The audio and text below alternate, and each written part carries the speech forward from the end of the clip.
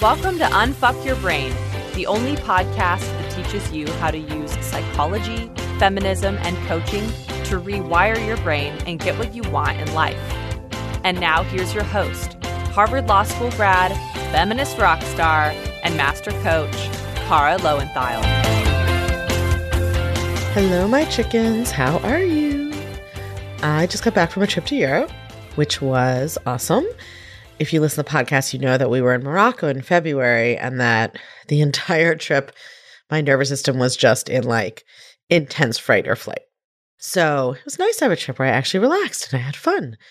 And the gentleman consort and I went to Madrid first. And one of my favorite things when I travel is just to like see how different people's thoughts are in different places. And sometimes it's so funny. So we had a great tour of the Prado Museum, and we had an amazing guide. She's an art historian. She's super knowledgeable. It's really interesting.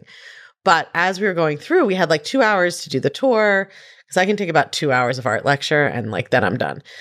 We're kind of going through the museum, and she's taking us chronologically.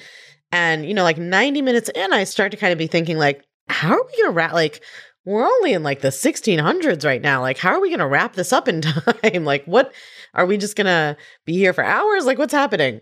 And then she like speed walked us through 100 to 200 years of art history, because according to her, it had happened under the Bourbon kings, which is a French dynasty. And so she felt it was not important, right? It was like her thought about the art history of Spain was, all this stuff is important until the French kings come, then it's boring court art, who cares? And now we'll go to Goya. But I mean, if you went to France, you'd be hearing all about how incredible that period of artwork was, right? It's just such a beautiful example of like people's brains. And one of the things that the gentleman consort and I were talking about while we were there was the idea of like retiring is in quotation marks to Europe. And that's in quotes because he's kind of already retired. And I'll probably never fully retire in the sense that I can't imagine not teaching or coaching or writing at all. So really more, it's like, what if we lived abroad after the kids go to college? And that's always fun, right? It's really fun to fantasize about future lives that you might lead. Like I can imagine moving to New Orleans or the mountains of Tennessee or the Bay Area or Paris or maybe Madrid. Like those are all still lives that I might lead in the future. And so fantasizing about those can be quite delicious. And I actually coached someone on this recently, like the idea that if she just enjoyed fantasizing about other things she could do, but didn't really want to change up her life, that was okay, right? She came to coaching saying, well, I could do all these things, but I don't know that I really want to do any of them, but then I feel like I'm supposed to do something different than what I'm doing, right? And my coaching to her was actually like, maybe you just like really enjoying that sense of possibility and fantasizing, like that's fine, right?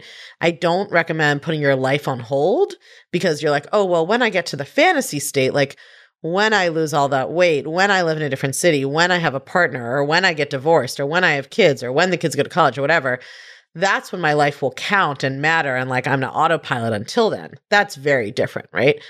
But like this person I coached was like living her current life very fully and really enjoyed it. And she had the freedom to potentially do something different. And she liked to fantasize about a lot of different things, but she wasn't really sure she actually wanted to change her current life.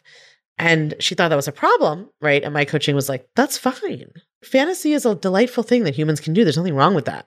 But I want to talk a little bit about how we feel and think when we're fantasizing, not about lives that we could still have, but about lives that we know we won't have, right? And this is why I'm thinking about this a few days after we were in Madrid, talking about, what would it be like if we sort of retired here? I was in Paris on my own. I was just there for 24 hours. I hosted an event, which was amazing. Those of you who were there, it was so fun to meet my students from Europe. And also I had students from Asia come over. We had a couple people from the US also. It was like a small, intimate event. We had tea at the Ritz Hotel. It was just really lovely. And I absolutely love Paris. And before I met my partner, I thought about moving there. I never did it, which is very important, right? But it was sort of this active fantasy of something I might do at any moment. Or that's what I told myself, right? I mean, the truth was that by the time my business kind of took off enough for that to be feasible, there was only maybe a year or so until the pandemic started. And after that, I met my partner. So it didn't happen. And I knew that when I met gentleman consort that if I integrated my life with his, I was agreeing to limit my travel and essentially eliminate my ability to live abroad for the next 10 to 12 years, right? That's when both his kids will be in college. So unless, they independently decide they want to go to boarding school or something, we're here for the next 10 to 12 years. And that's, to be very clear, like if I want to travel, even if I wanted to move abroad for periods of time, he would be supportive. Like his position is do what you want, we'll make it work. But obviously I've decided to integrate my life with this person. So for now, at least I want to be around him and I want to be around the kids and the children are young. That's just not something I see myself doing, moving abroad solo when my partner and, my bonus kids are living in another country at this age. And that's just a personal preference. Like that's not a statement on what other people should do. Every family and person is different. Obviously, some people are separated not by choice. Some people are separated by choice, and that works great for them. So many disclaimers. None of this is saying anything about anyone else's life. I'm just talking about my life. That before I met my partner, I had this kind of active fantasy about wanting to move to Paris, even though I never acted on it, which also is important, right? And I sort of gave that up when I partnered with him. And I knew all that when I made my choice. And I knew that my brain might have feelings of regret at various times. And I knew to just expect that and manage my mind around that and allow for that feeling. And as predicted, I hadn't really had those thoughts and feelings since I hadn't been to Paris for a while. But then while I was in Paris, especially because I was there by myself, they totally came up for me.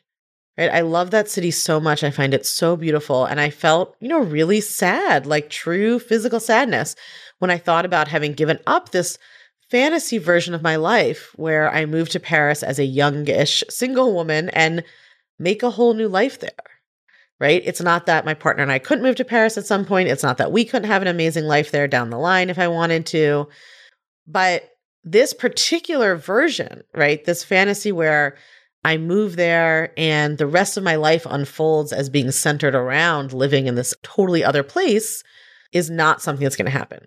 And again, this is not a new feeling to me. When I met my partner and got serious with him, I went through a really intense grieving process for the life that I had imagined that I thought I would have, right? I had been looking for somebody who was geographically unconstrained and I didn't want to have children. And I thought, I was going to find a partner who didn't want kids either.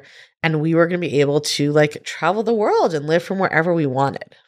I had a real vision of that life and I gave it up for a good reason, right? And I did that on purpose, but I had to go through a grieving process for that in order to really embrace my new life. And so when this kind of grief came up in Paris, I totally recognized it. Even though that version of my life that I was grieving, it was not a life I had, and it was not even something I was working on. It was not in process. It was just an idea I had. But I think it's so important to give yourself space to grieve those things because I think that we don't make enough space to grieve the lives we haven't lived or that we will never live. And when I say to grieve them, I don't mean to wallow and ruminate in examined beliefs that if we just had that other life, we'd be happier, right? That's not what it's about.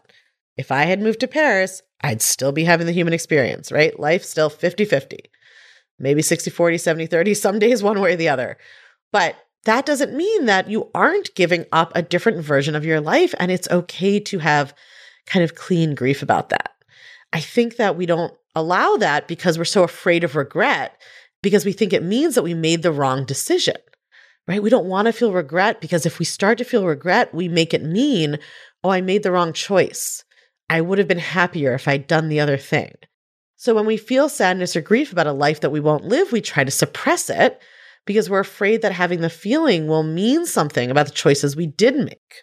And I think we sort of continue the fantasy in this unhelpful way where we tell ourselves, I would be happier if I had made this other choice. And we believe that, right? And I think it also brings home our own mortality to us, right? Especially if we live in a culture that isn't comfortable with death.